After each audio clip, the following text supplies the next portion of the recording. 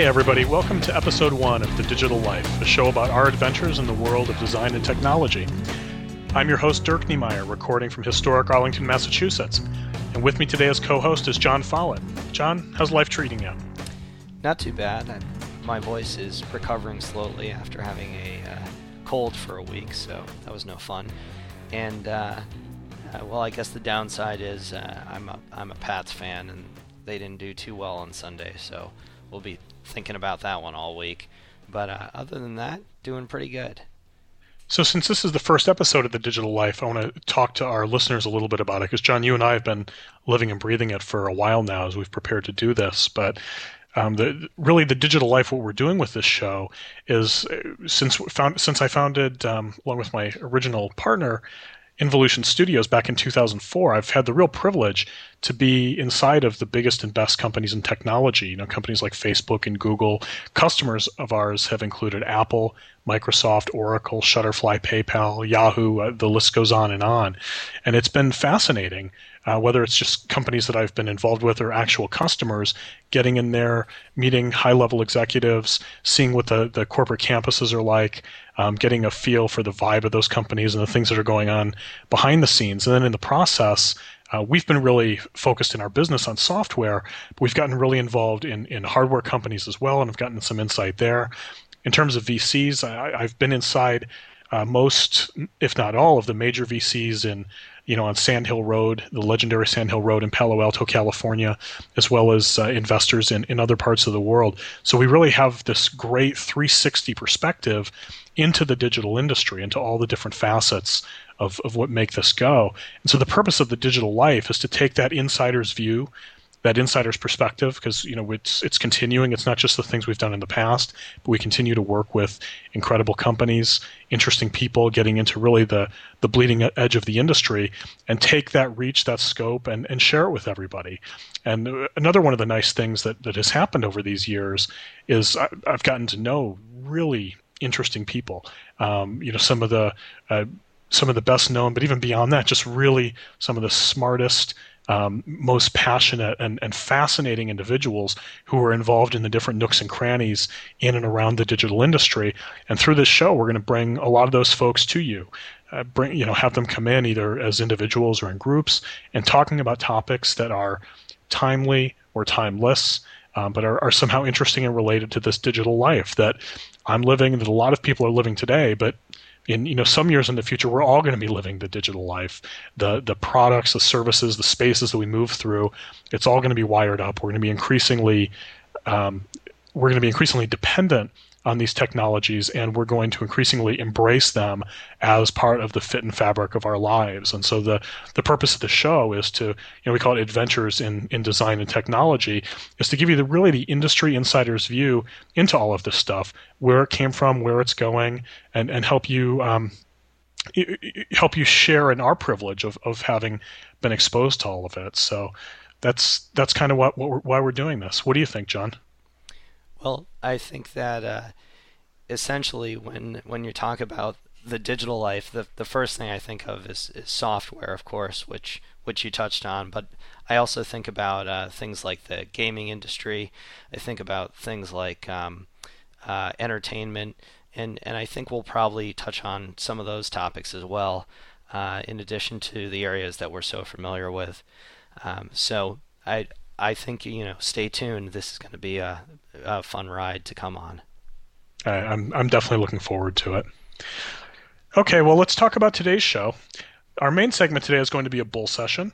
And a bull session is a conversation with a group of guests where they talk about a particular topic. And this week, we're going to have them talk about information visualization. So going to talk about it from their own expertise, but also talking about general matters that they all have in common. We've got a great group assembled to talk about InfoVis today. First, we've got Brian Stotz. Brian's a designer and engineer with a background in bioinformatics. We also have Irene Ross, an engineer working at the Collaborative User Experience Research Group at IBM. And also Michael Dila, a trained philosopher whose career path has led him to be, at this point, the CEO of VizThink, a global community for visual thinkers and communicators. I think it looks like a great group, John.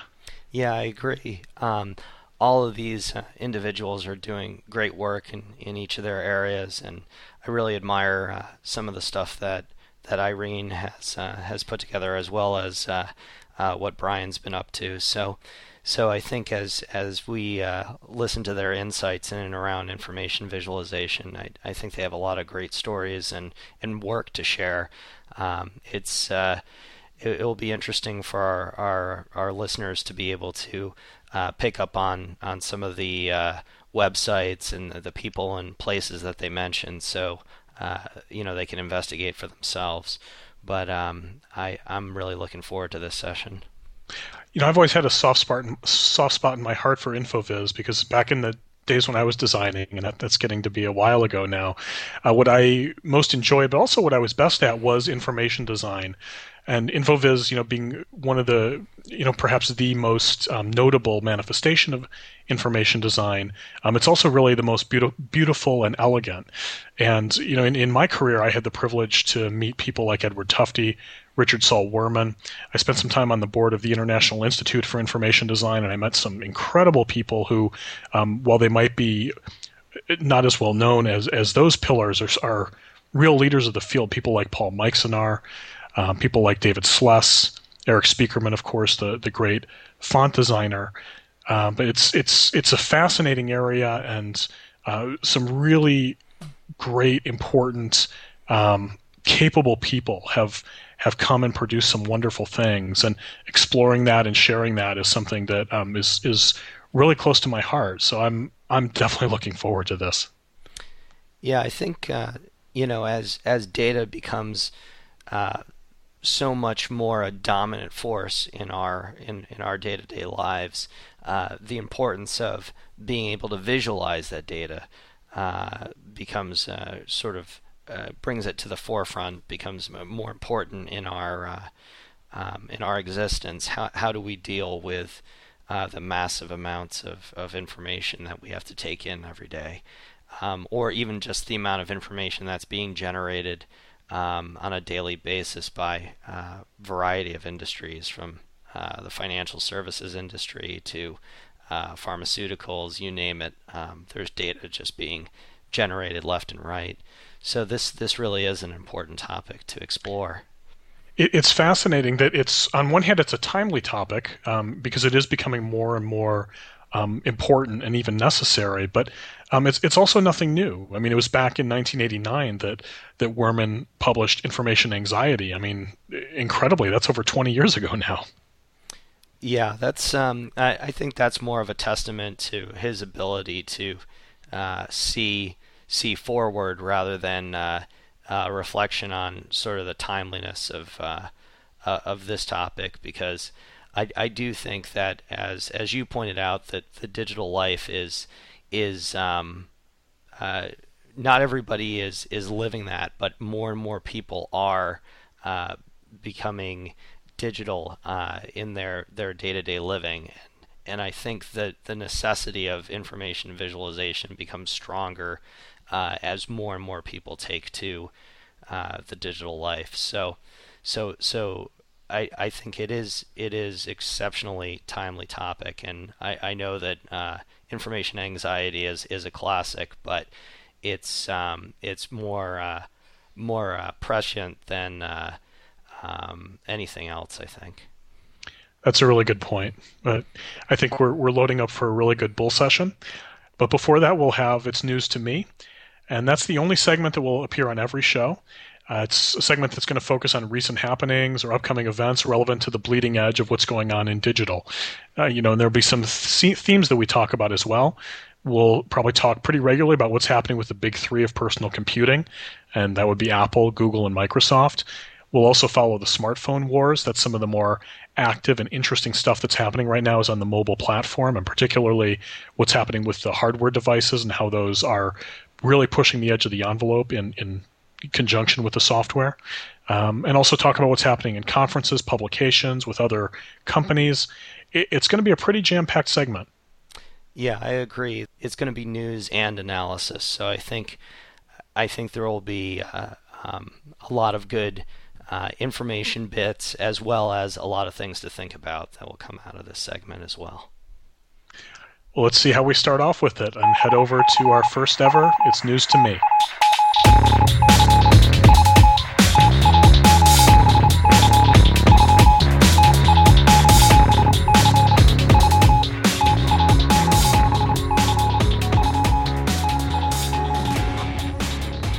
Today is Tuesday, September 21st, 2010.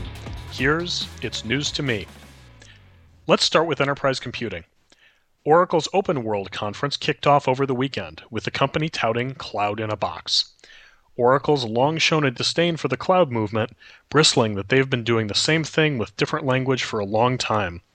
Well, they've apparently decided the gold rush is too great to not jump on board. Early returns aren't terribly exciting.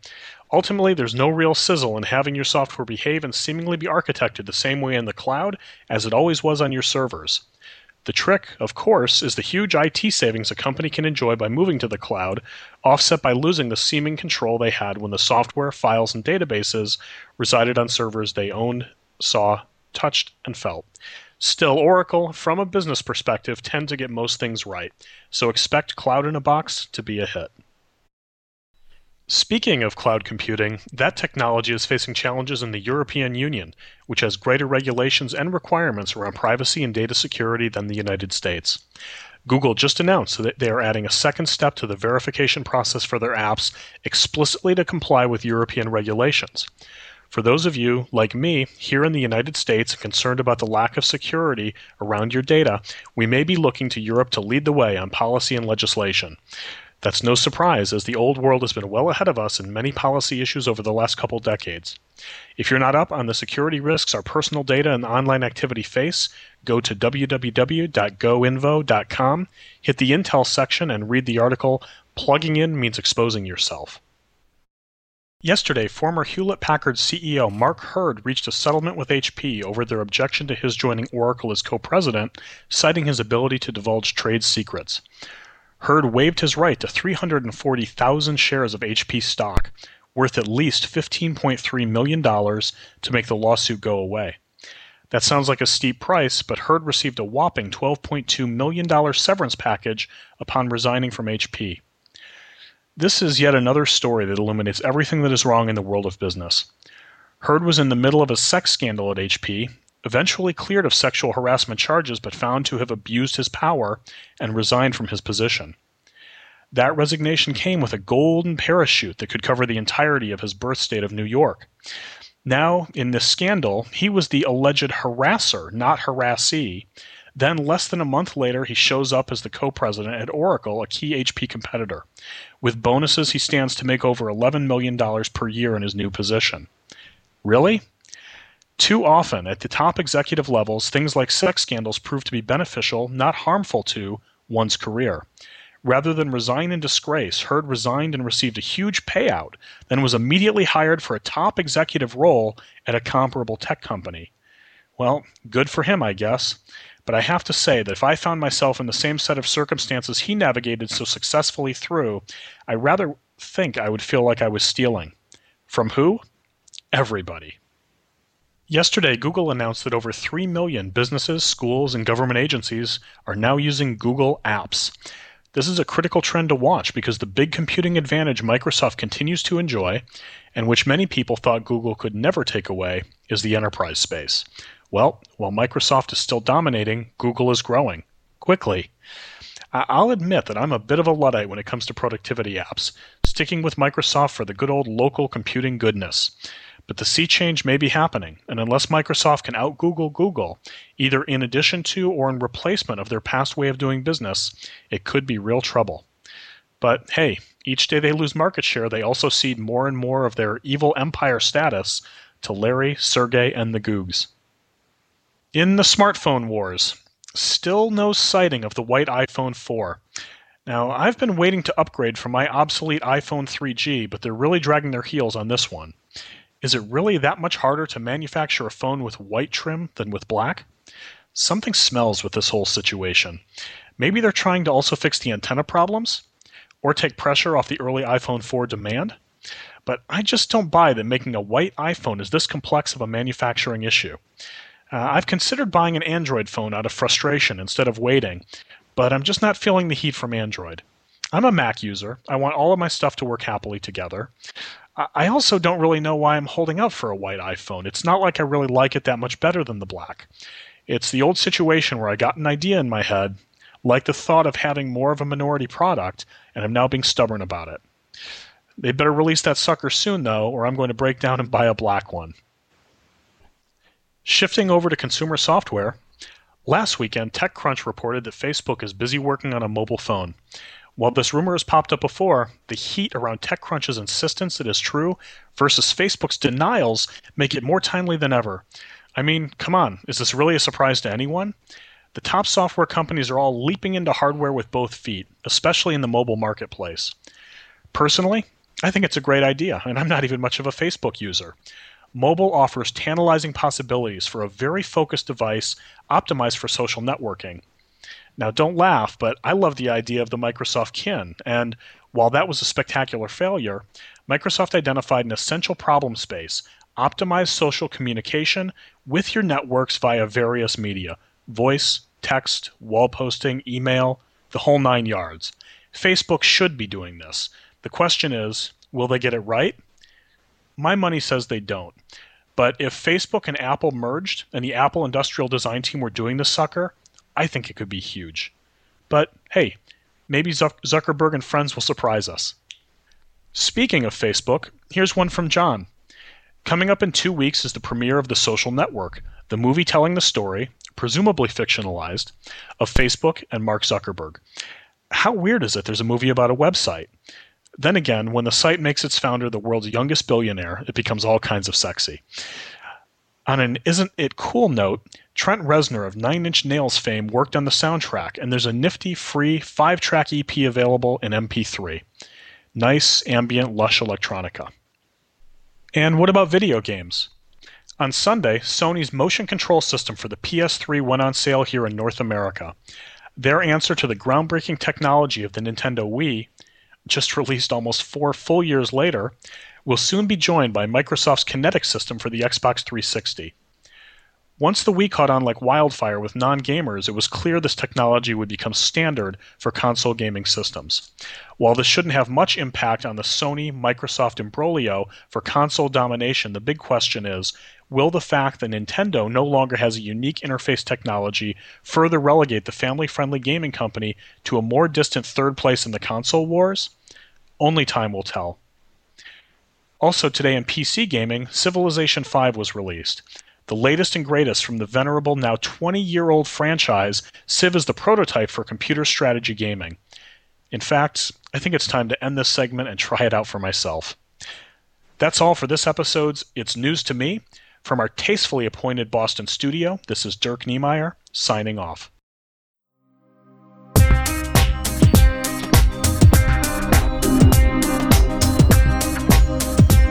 It's time to sit in your comfy chair with your favorite beverage. Here comes the Bull Session.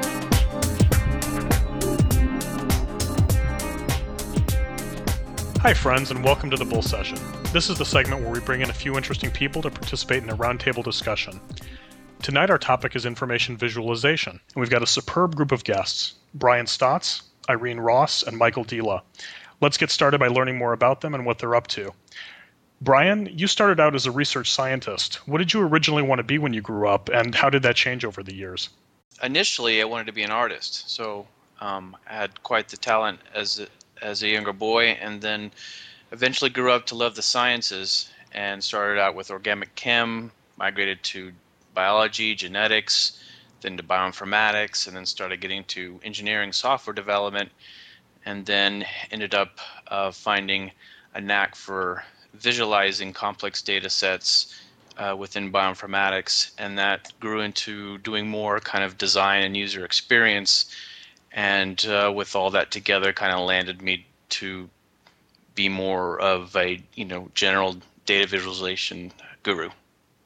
So was it really an aptitude for it that gave you interest in InfoVis, or was it the type of problems you could solve and how you solved them, or?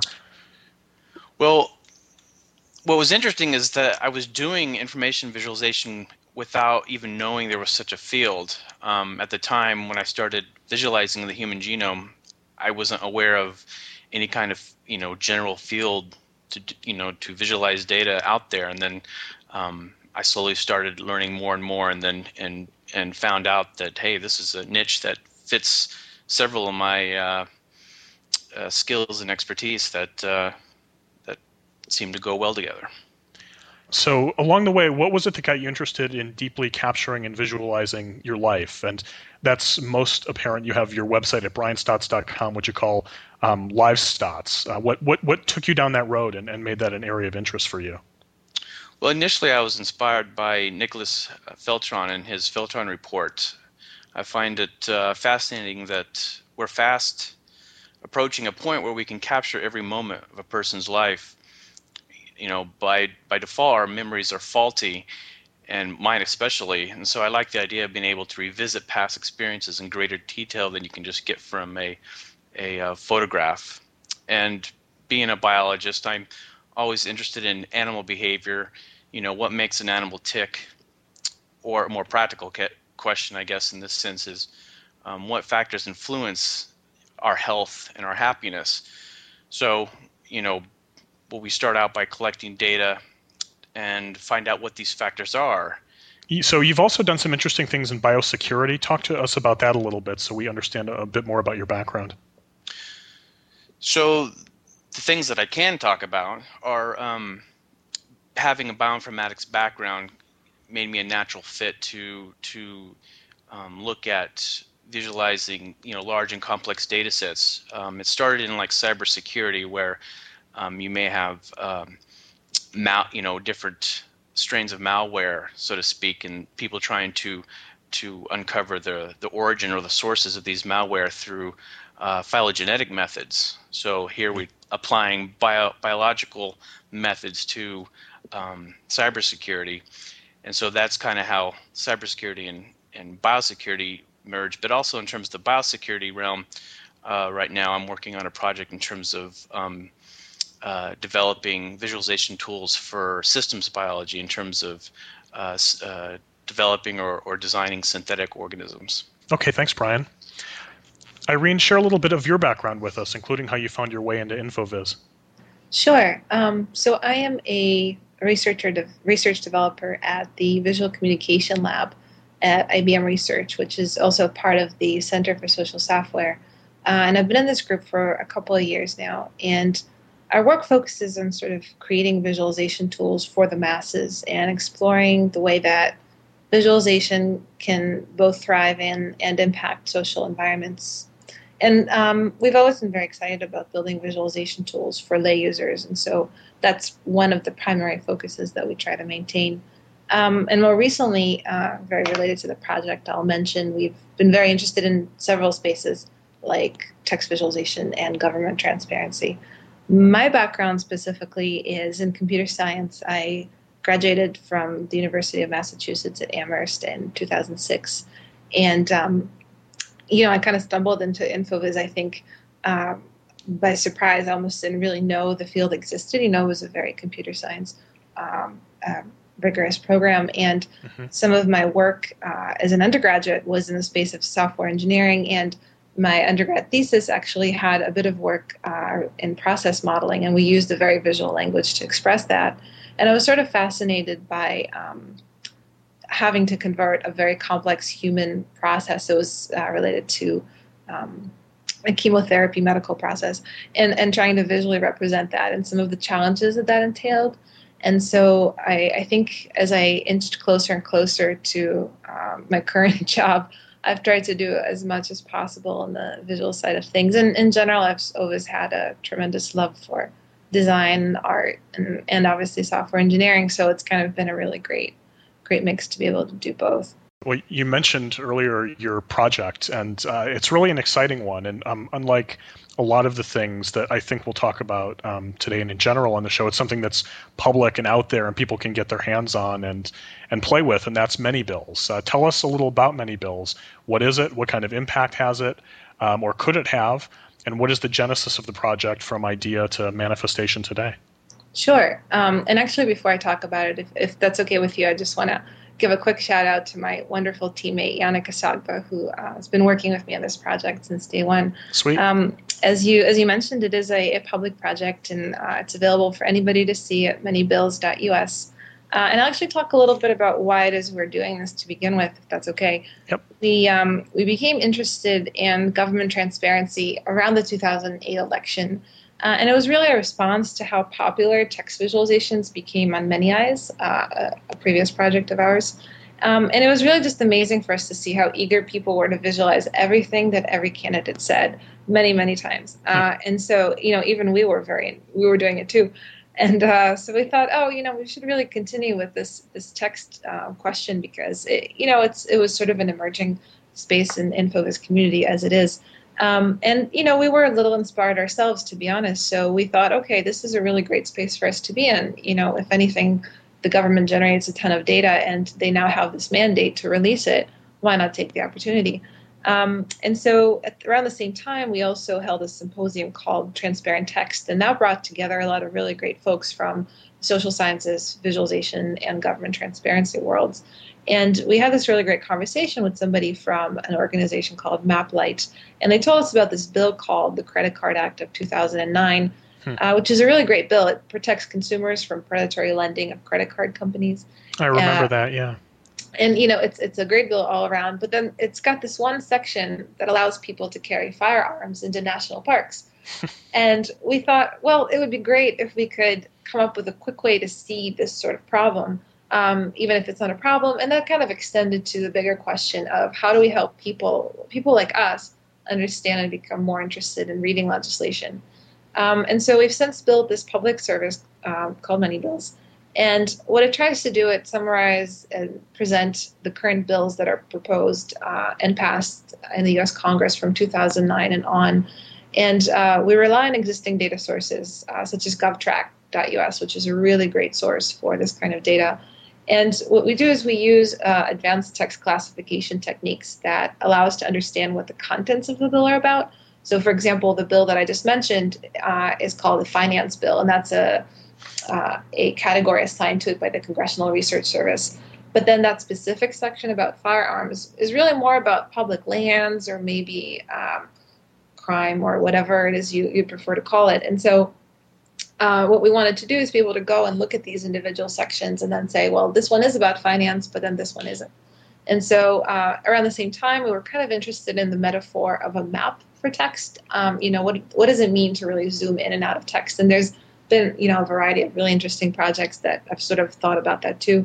And so one thing we try to do in the visualization is really give people a way to read the bill at different levels. So you can read the full text if you want to, but then you can also, zoom out, quote unquote, to a point where you just have no text at all. You just have these blocks of color with the color representing the section, the topic, that we're assigning something. And, kind of giving people a really quick way to look at the legislation. And the last thing we did was actually thinking about the upcoming election is add a visualization of congresspeople's activity. So you can go in and see what your congressman or any congressman's been working on and sort of what their areas of focus are. And we're very excited about the project. We think it really has a huge potential to understand our government a little bit better. The reality is legislation is still very hard, with many bills, and there's Open Congress, which is a great project in this space, before we were even in it.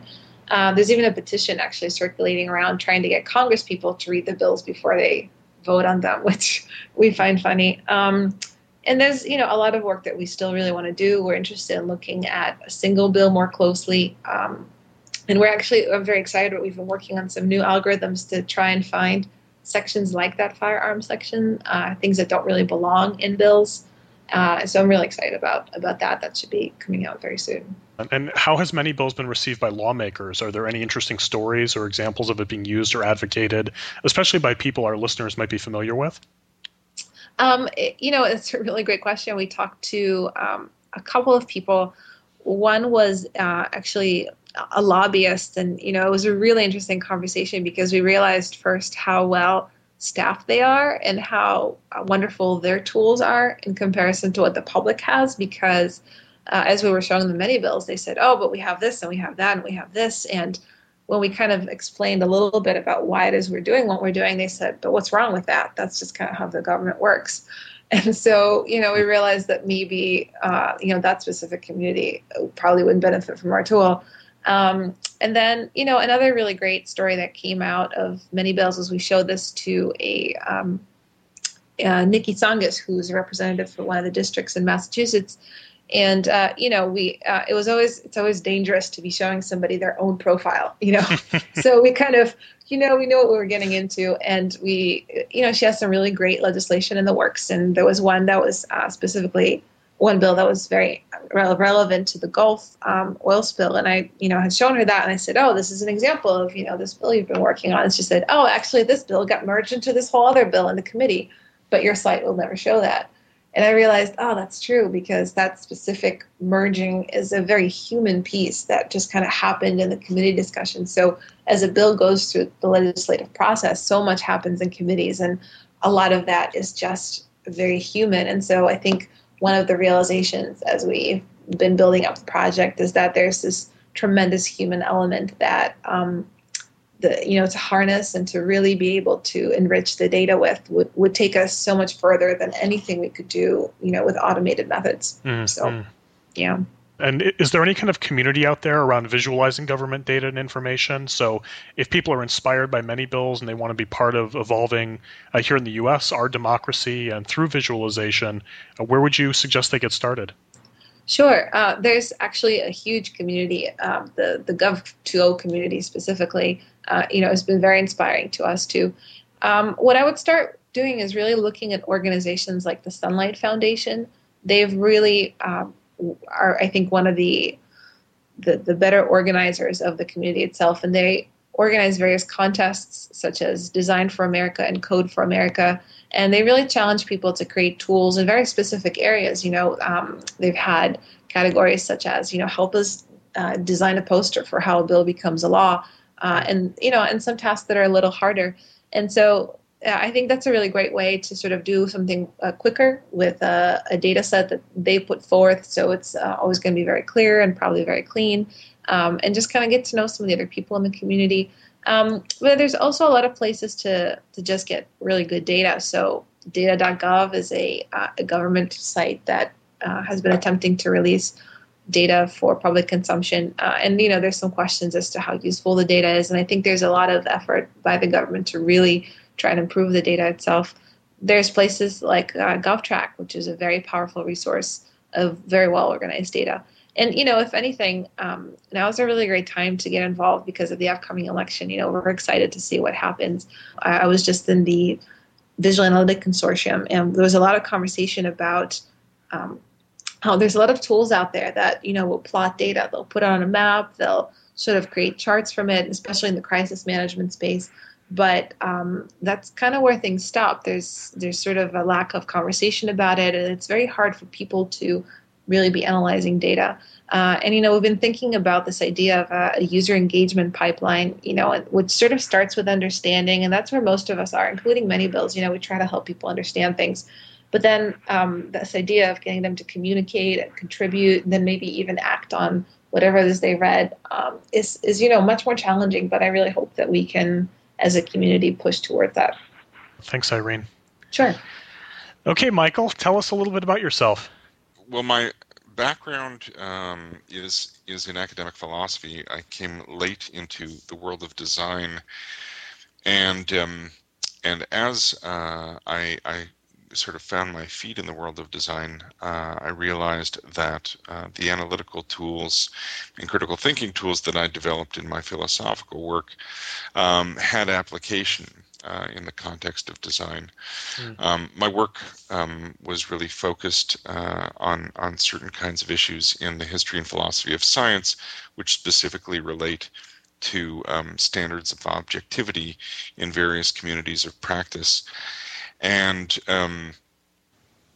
that said, my evolving interest, as long as I've been in the design business, is in design as a tool of objectivity, which clearly I think has relevance and resonance in the spectrum of fields that you're sort of capturing under the term information visualization. Mm-hmm.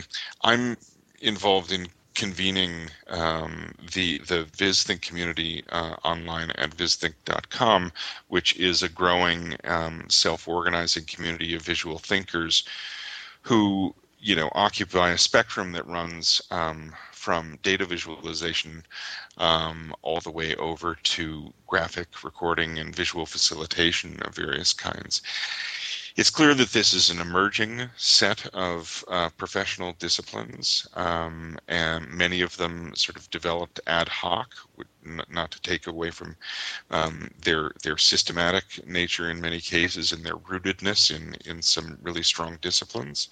But I think it's still a very plastic set of professional practices, and I think the language.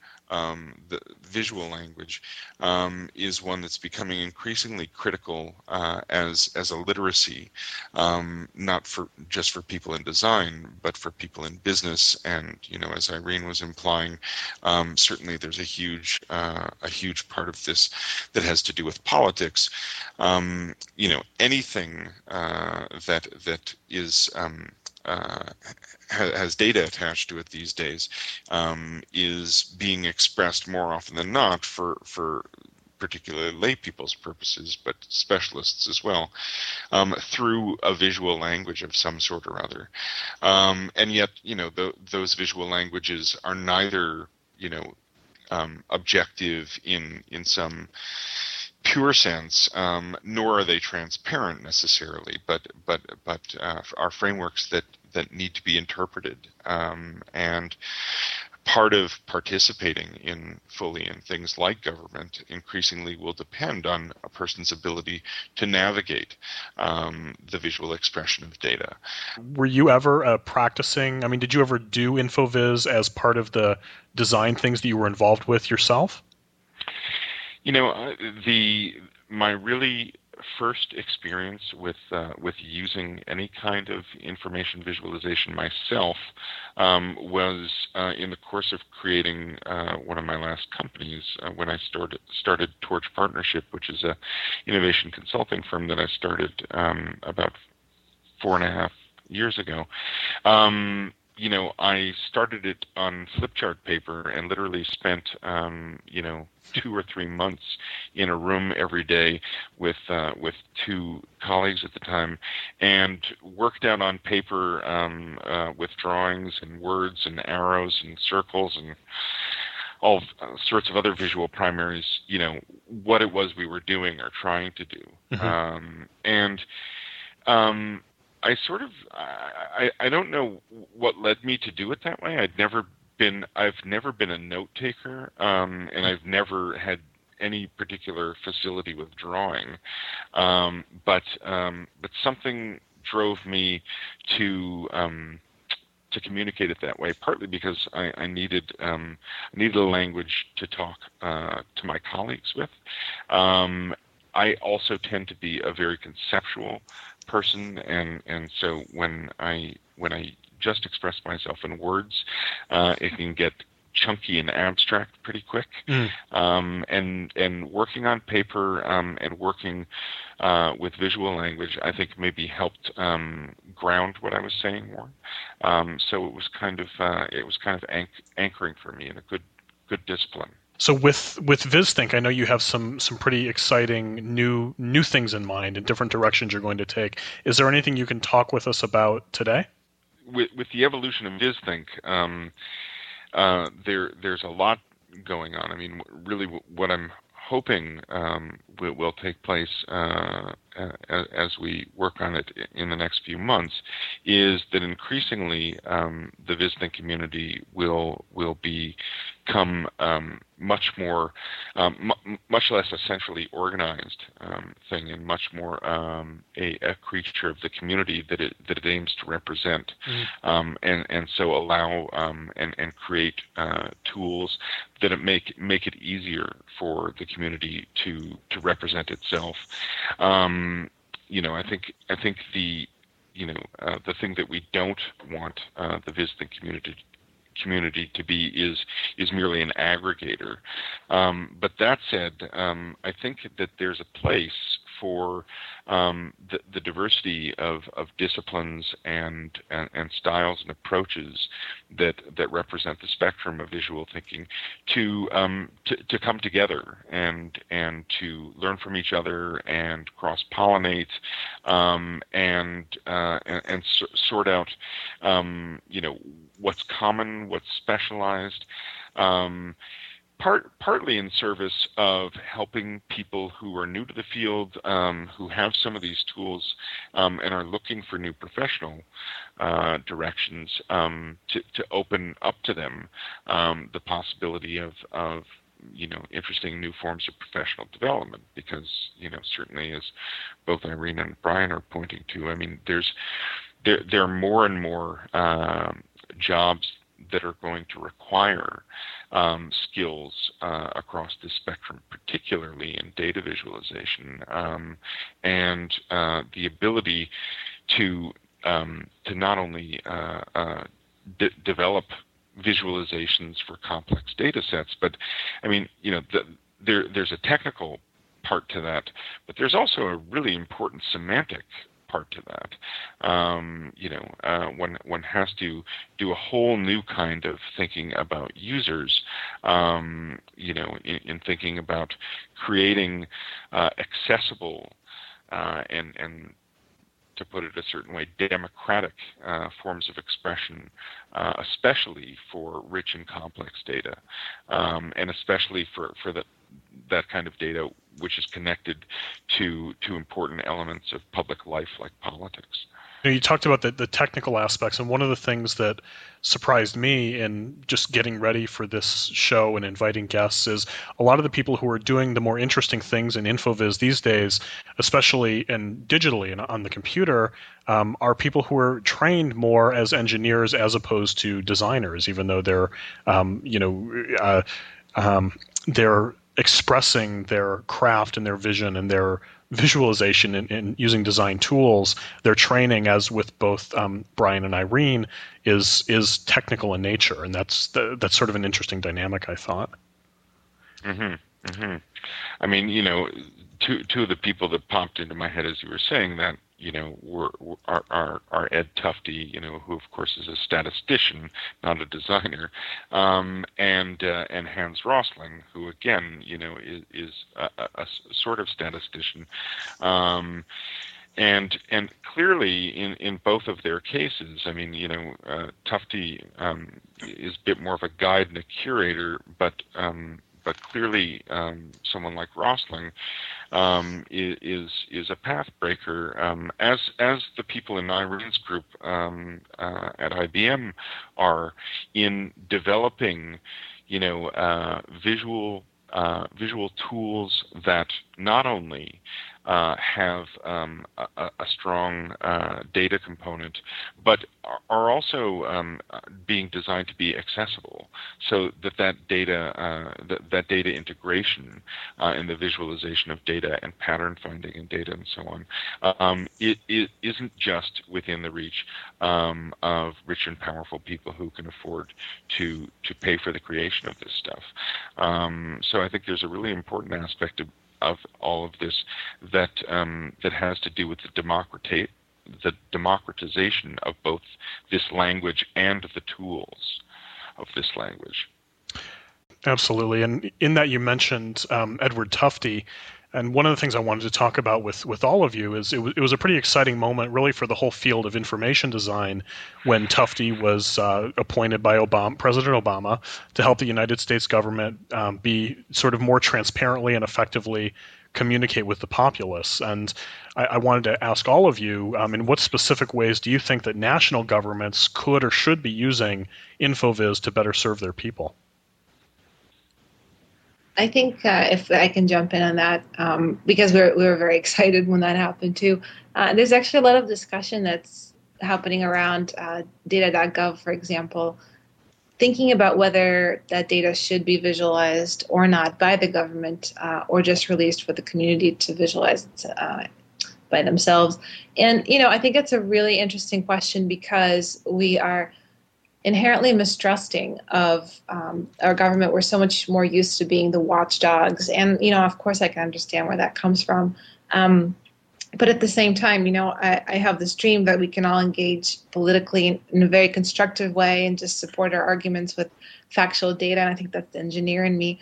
And so I kind of wish that our government was able to translate some of the legislation and some of the rules that are constantly coming out that are very complex, the impact of which is very unclear, I think, to people like me and to other folks that are outside the space. And, I see periodically, when the healthcare bill came out, there were some really great editorial pieces that, the larger news organizations have done that tried to explain, what does it actually mean? I mean, there was this great piece in the Washington Post, it wasn't even really a visualization. You just kind of went in there and put some statistics about yourself, and then you'd find out how the bill impacts you. And I think, what I'd want to see is not just the visualization of the data, but a way for people to then look at those representations and say, what does this mean to me? How, what does the budget cutting mean, to my schools or to my public parks and so on and so forth. So if they're able to do that, then I think it's certainly worthwhile, to put the effort, because obviously it would be additional effort on the government's part. But what I'd hate to see is just sort of very beautiful representations of the data that people can't really connect to and can't really use in those conversations. Yeah, I mean, sorry to jump in on that, but the specifically around the healthcare stuff, at the time, Dan Rome produced some work, very much in the spirit of a company that does sort of plain language visual explanation, a company called Common Craft. And rather, first of all, he pointed out something that Irene referred to, which is that the actual legislation of the healthcare reform bill, was an impenetrable almost 1,500 pages with not a single graph or chart, any kind of visual handholds in the document, and this, for all kinds of reasons, but the point that was trying to be made in a rather dramatic way was that, no one can possibly understand these kinds of documents, not even the people whose desks that they notionally cross, right? And therefore, how are ordinary people supposed to understand the issues that are represented in documents like this? I don't think that's a problem that government or any one body or organization or group of smart people can solve. And so I don't think it's merely incumbent on government, although I think there's a great notion in the appointment of someone like Tufte to set a public standard and at least put a new kind of norm out there about using this kind of language to the goal of transparency, as you say. Supporting that, I think becomes a responsibility of citizens and all kinds of people who have something to add. So I don't think we can or should expect government to solve the transparency problem, no matter what the tools available to them. There's a really interesting issue in there that, Brian, I'm interested in getting your perspective on first, that Irene sort of teed up initially was, should government be producing visualizations, or should it simply be producing the data transparently for the community to visualize? And as I was thinking about that and some of the things you were talking about, Michael, I thought about the two different visualizations for the Obama healthcare plan. And there was the visualization that came from the Republican side that was very busy and cluttered, and it said bureaucratic chaos. On the other hand, there was the one that came, I think, from the White House itself that was very clean and sleek, with very muted colors, and it looked calming and nice and effective. And so I guess the question I'm heading towards here is how is InfoVis political, and how in its political, does it start to cross over into branding and not so much just reporting on what's happening, but trying to change minds and influence people in what it's doing? Yeah, so a great thing about that, Dirk, is, and this is a book that's dying to be made, is How to Lie with Visualizations. I mean, kind of the more modern take on that of, how to lie with statistics. That's the kind of back and forth that I saw going on, with that healthcare thing. There's tons of examples out there of not necessarily lying, but misleading. There was also a chart that was produced for the BP oil spill recently.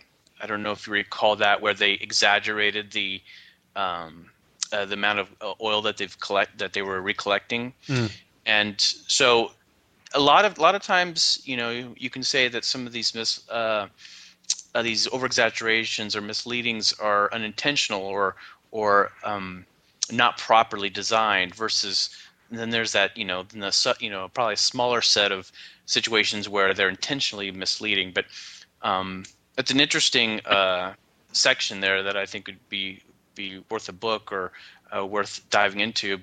But I want to tie in kind of what Michael and Irene was saying, is in terms of who should, if one body, as Michael says,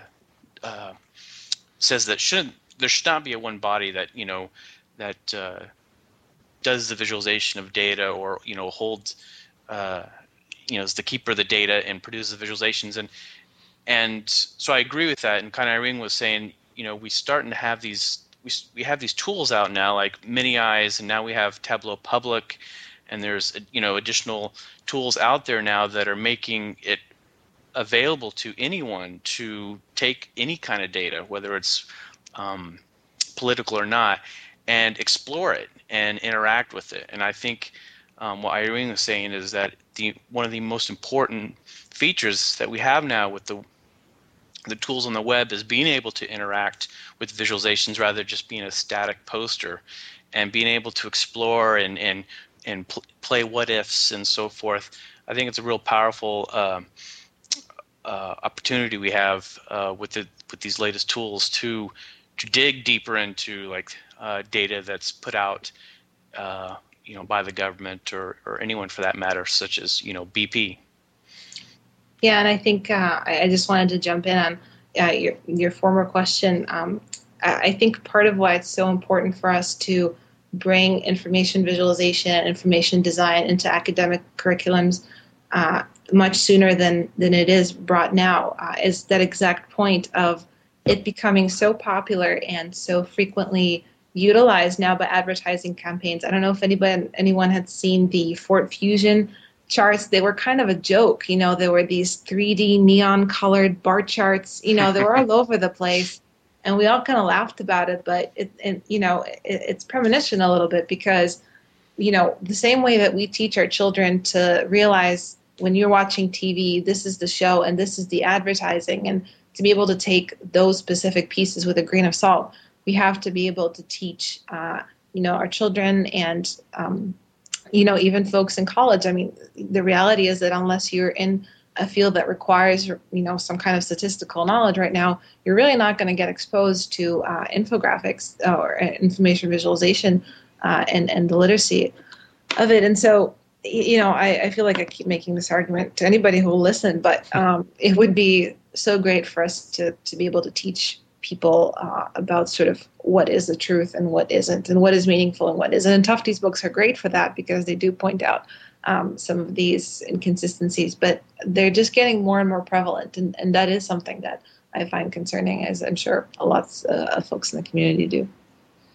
Yeah, I think that's a really excellent point. I mean, learning is something certainly that needs to be addressed, at the young ages, but all through the age spectrum. Because again, the paradox of visual language and the growing proliferation of very technical visual expression is that while it's visually readable and has the has this illusion in a way of transparency.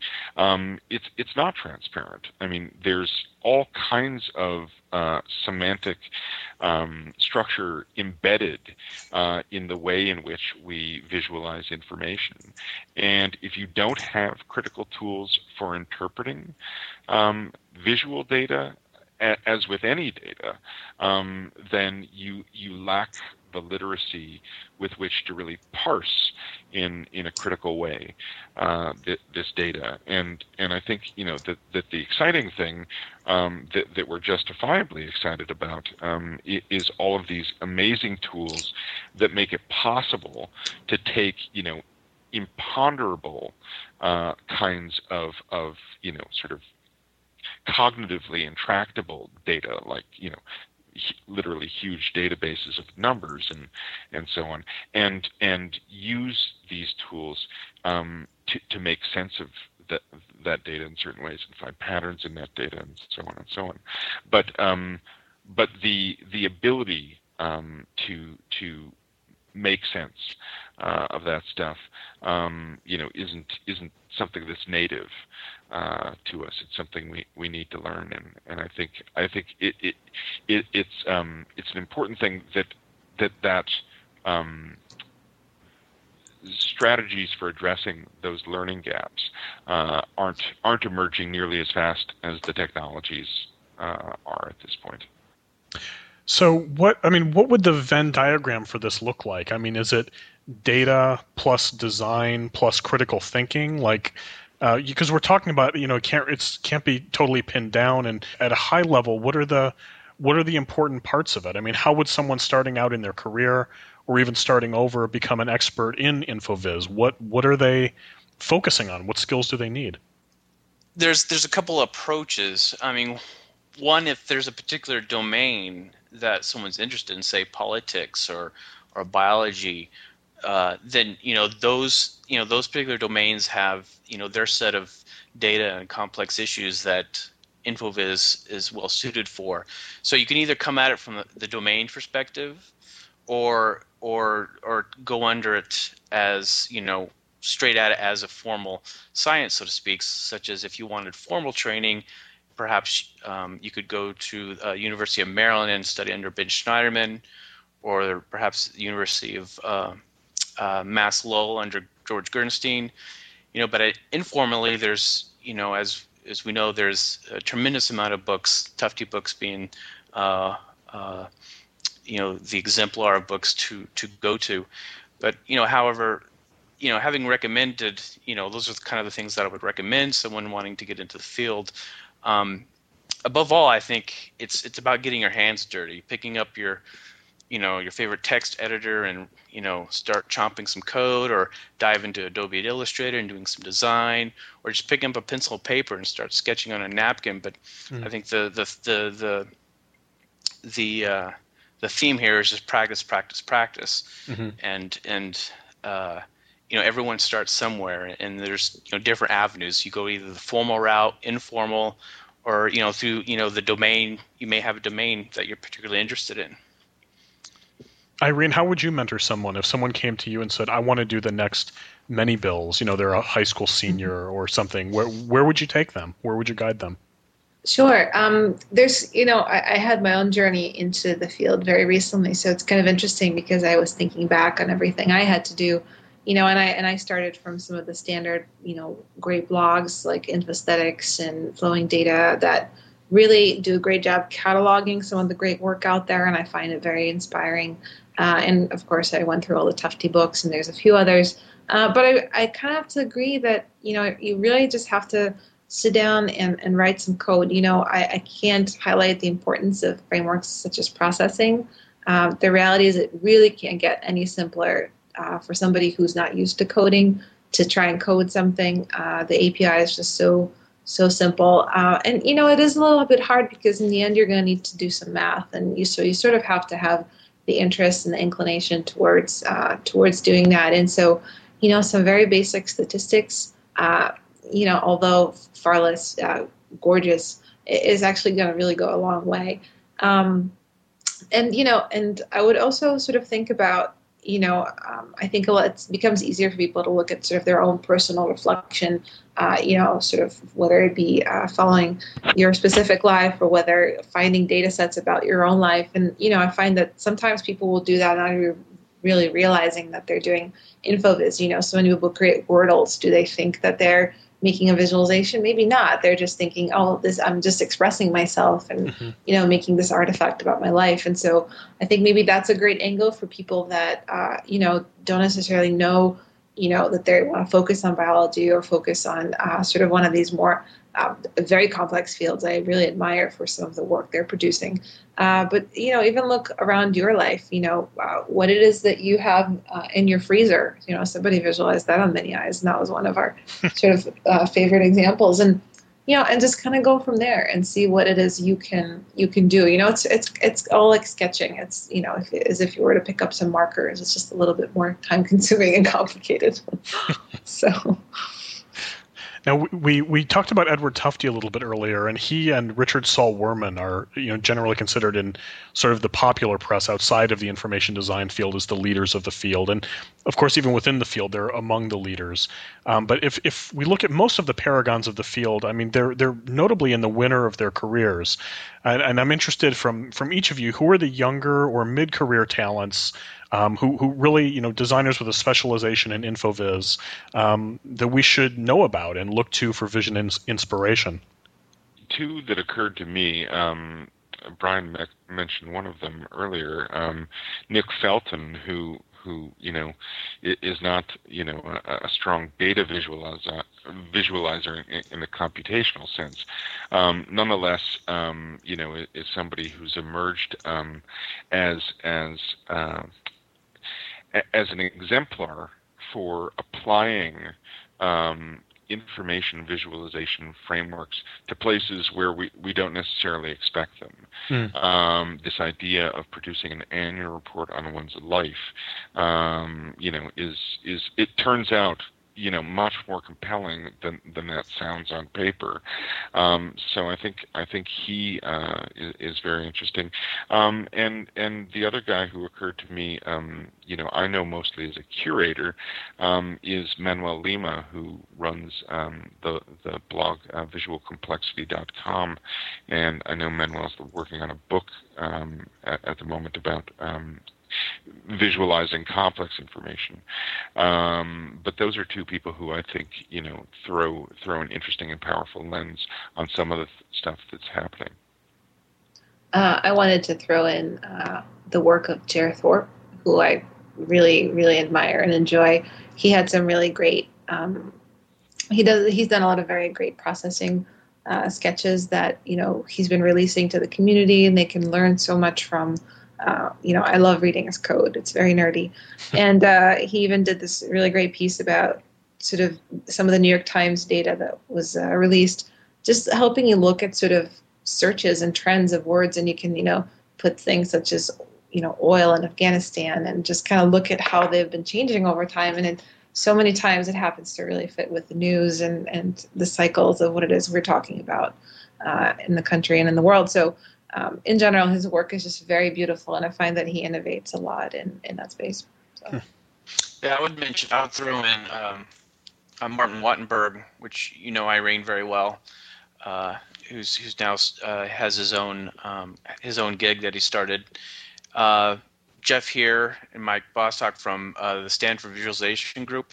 They're the ones that have released the ProtoVis WebKit. They've also worked on the Profuse library and the Flare library. In terms of a toolkit to make it really easy and simple to visualize data, but yet complex enough to allow you to be flexible and create anything your imagination can develop. I think ProtoVis is a really great tool, and they're doing some good things in that group that I'm looking forward to seeing what they have to release this year, which apparently they're working on their paper as we speak. So to wrap things up, one final question for all of you. what are some, at least one or maybe more, truly exciting visualizations that each of you have seen recently? And take that whatever direction you want. It can be things that are inspiring or insightful, technically wild. But what's something that you find really exciting and want to share with our listeners? I think I happen to find a lot of inspiration in the space of crisis management and some of the great work that people like OpenStreetMap have done in Haiti. I think that's where we're able to have the most impact. Of course, there's so much work to be done completely outside of InfoVis when things like that happen. But I also feel like that's where our skills could really come in handy. And to be able to work with those folks and realize how understaffed and under-resourced they are, I really hope that that's one place that we can really help out. Yeah, I was going to mention something more general than a particular visualization, which was Stamen out of San Francisco, who I think were involved in the design of the OpenStreetMap application for the Haiti application specifically. But the one that I did have in mind to share was just from the Money blog on the New York Times, or I think this is from the Bucks blog of Carl Richards, which is just a series of napkin sketches that are meant to explain, fundamental concepts of personal finance. And I think, it's really simple stuff, but it's really powerful and relevant stuff at the street level. And I find that kind of application of visual thinking particularly powerful. Yeah, I'd have to also, or I was going to mention Statement Design as well. They do some. I'm very impressed with not only their technical feats, but their design chops as well. But I know I've plugged it several times now, but ProtoViz is something that I'm just really keen on over the past year and a half, as it allows me to really learn as a coder, as I dig into the depths of the library, and also challenge my design skills in terms of how to implement them. And the library is very expressive and allowing me to create new things, and I'm very excited about it. So I just, in terms of something technically inspiring, I'd have to say that ProtoViz fits the bill. Well, thanks so much, Brian, Irene, Michael. This has been a great bull session. Thank you, Dirk. Thank you. Thanks, Dirk. Thanks, everybody.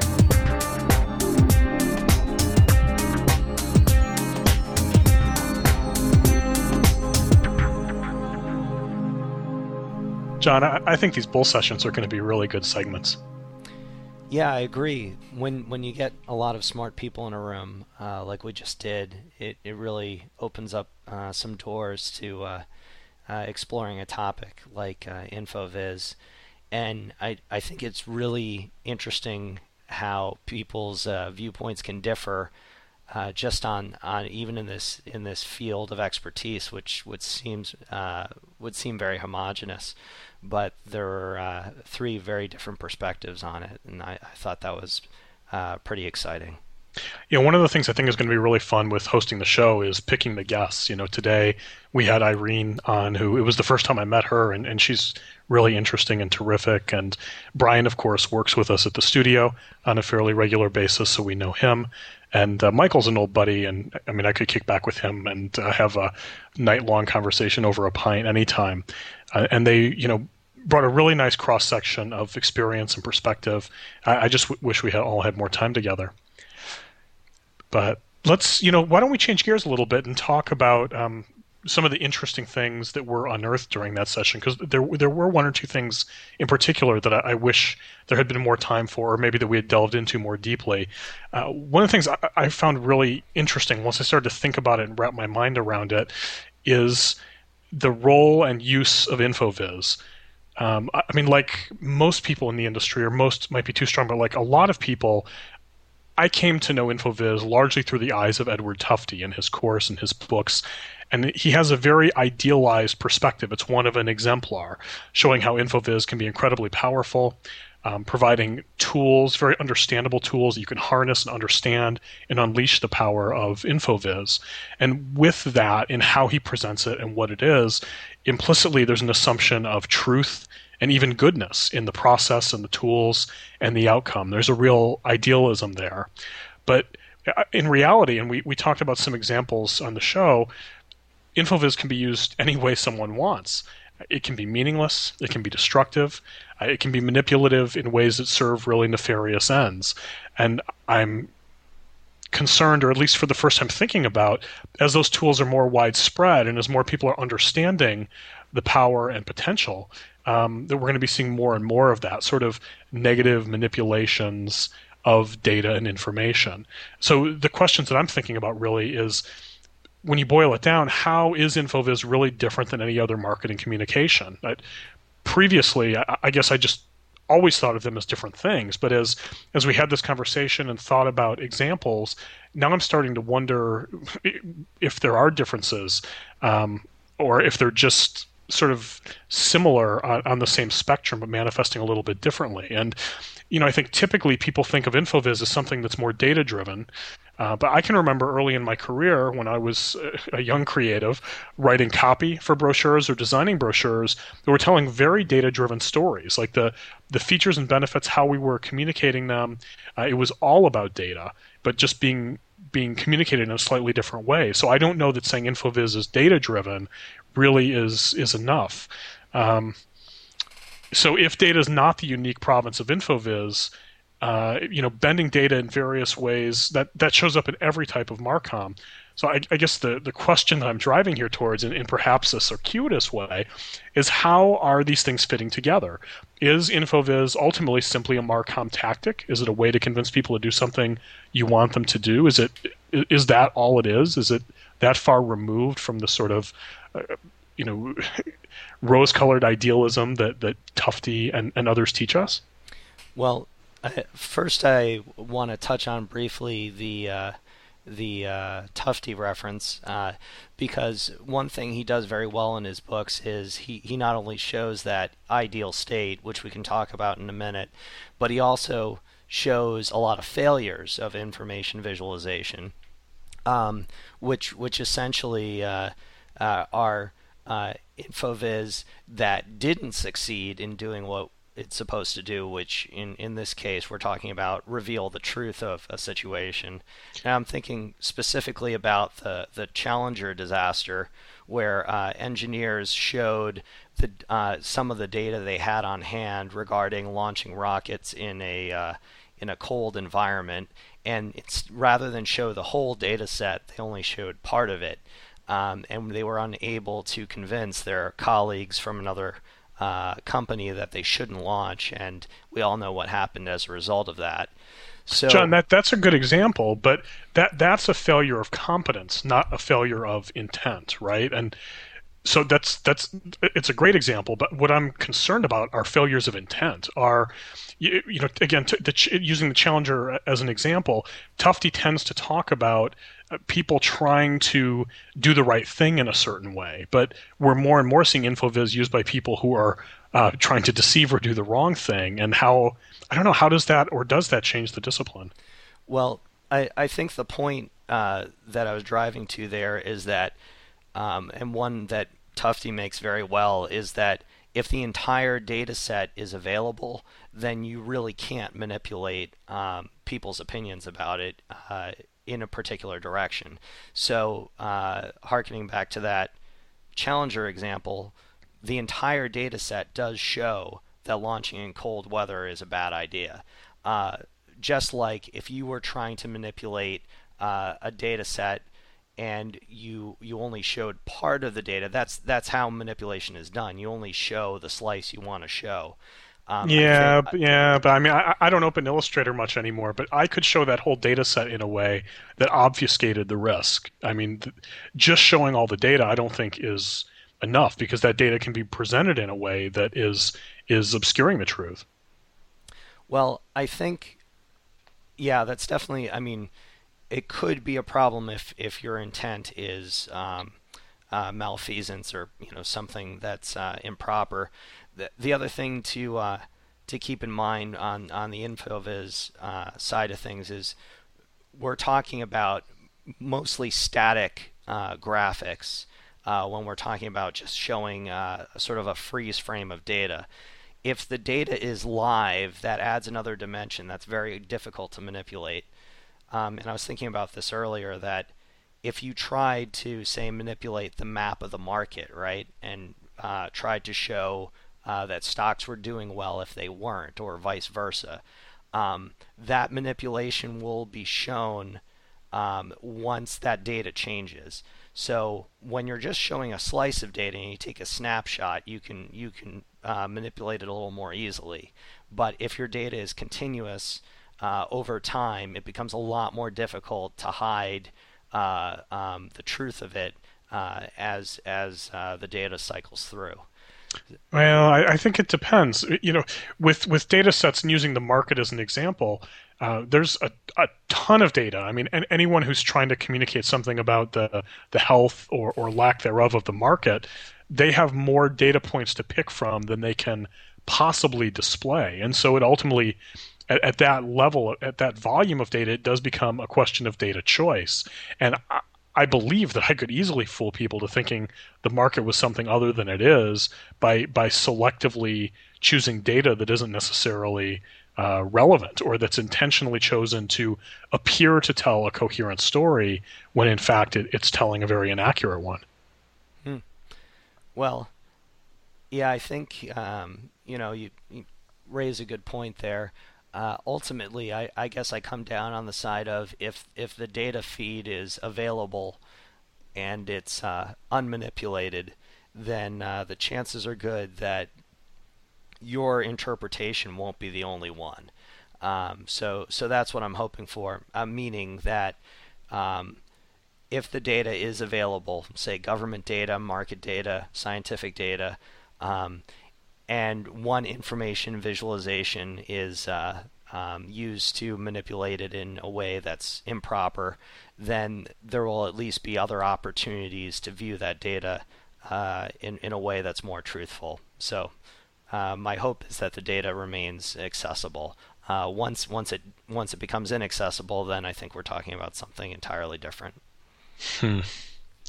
Okay, I'm not sure that gets to the heart of the question, but I think I hear what you're saying. I mean, so circling back, how do you think InfoVis as a means of communication is different or similar to other media through which marketing communication occurs? And is it just part of that same soup, or is it somehow inherently different? And again, my contention is from spending time with people like Tufte and Werman, I think that their perspective on it is one. It appears to be one that's very idealized, and that InfoVis is somehow different. Is somehow that there's an idealism there, but I'm starting to question that and wonder if it's just, sort of same shit different day as any other type of marketing communication. So I would probably agree with you to some extent there. I think information visualization is a visual language, obviously, and like all language, it can be used for a variety of purposes based on what the person who's displaying that information or that visualization, what their purpose is. So ultimately, it's a tool and a piece of language that can be used to communicate. And then, obviously you have your choices in terms of what it is you're communicating and what the story is behind it and who you're communicating to. It just happens right now that it's somewhat more, let's just say, highbrow kind of communication. So maybe the thinkers who have pioneered the field have a particularly idealized way of looking at it, and that could have more to do with them. As Tufte is an academic, and I think he might care just as much about the beauty and the history of the information visualizations as much as anything else. So I think that idealism might be a reflection of the people who are leading the field right now, rather than a reflection of information visualization in a general sense. Fair enough. Fair enough. And speaking of people leading the field, one of the folks who were mentioned by both Brian and Michael was Nick Feltron and the Feltron report. And of course, our business partner Johan has a copy of the 2009 one. Have you gotten your hands on that? I haven't yet. That will be something I'll be bothering Johan about tomorrow. Yeah, go in and pick it up. It's an incredible piece of work. Unfortunately, the 2009 is sold out, but hopefully people can get ahead of the curve and get his 2010, because not only is it really interesting in how it's visualizing the data of his life, but the quality, as any really wonderful print piece tends to be, is just it's lush. You hold it in your hands, the tactile, the feel. It's really great. It's truly a special document. And I know the 2009 was selling for $30. I don't know what the 2010 is going to look like in form factor, what that's going to sell for. But Nick Feltron is definitely a name to keep your eye on. And the Feltron report should probably be a must buy for people in the industry. Yeah, that sounds like that's going on my Amazon wish list very, very shortly. Well, I don't think he's on Amazon just yet, but Feltron.com is, I know you can get it there. All right, sounds good. Good. Well, InfoViz, I think it made for a very compelling topic. I mean, we could have even done a show that was a little more focused of just the visualization of government, which Irene, we plumbed that pretty nicely with her, or the visualization of health. And we could have got a lot more deep into that, but we just didn't get around to it with Brian. We had a lot of things we were talking about. But it's a great topic, and what I love about it is how it raises really broad questions about art, about design, about communication, about science. There's just a lot going on there. So for people who aren't so familiar with InfoViz, and this show is the first time that you're kind of hearing about this as a field, as a real specific area of thought, definitely something to look more into. And regardless of sort of what side of the brain you function from or what your interests are, there's a lot of good stuff here to learn. All right, John, that's going to wrap us up for this episode of The Digital Life. Now, usually at the end of the episode, we'd be talking about what we're going to do on the next show.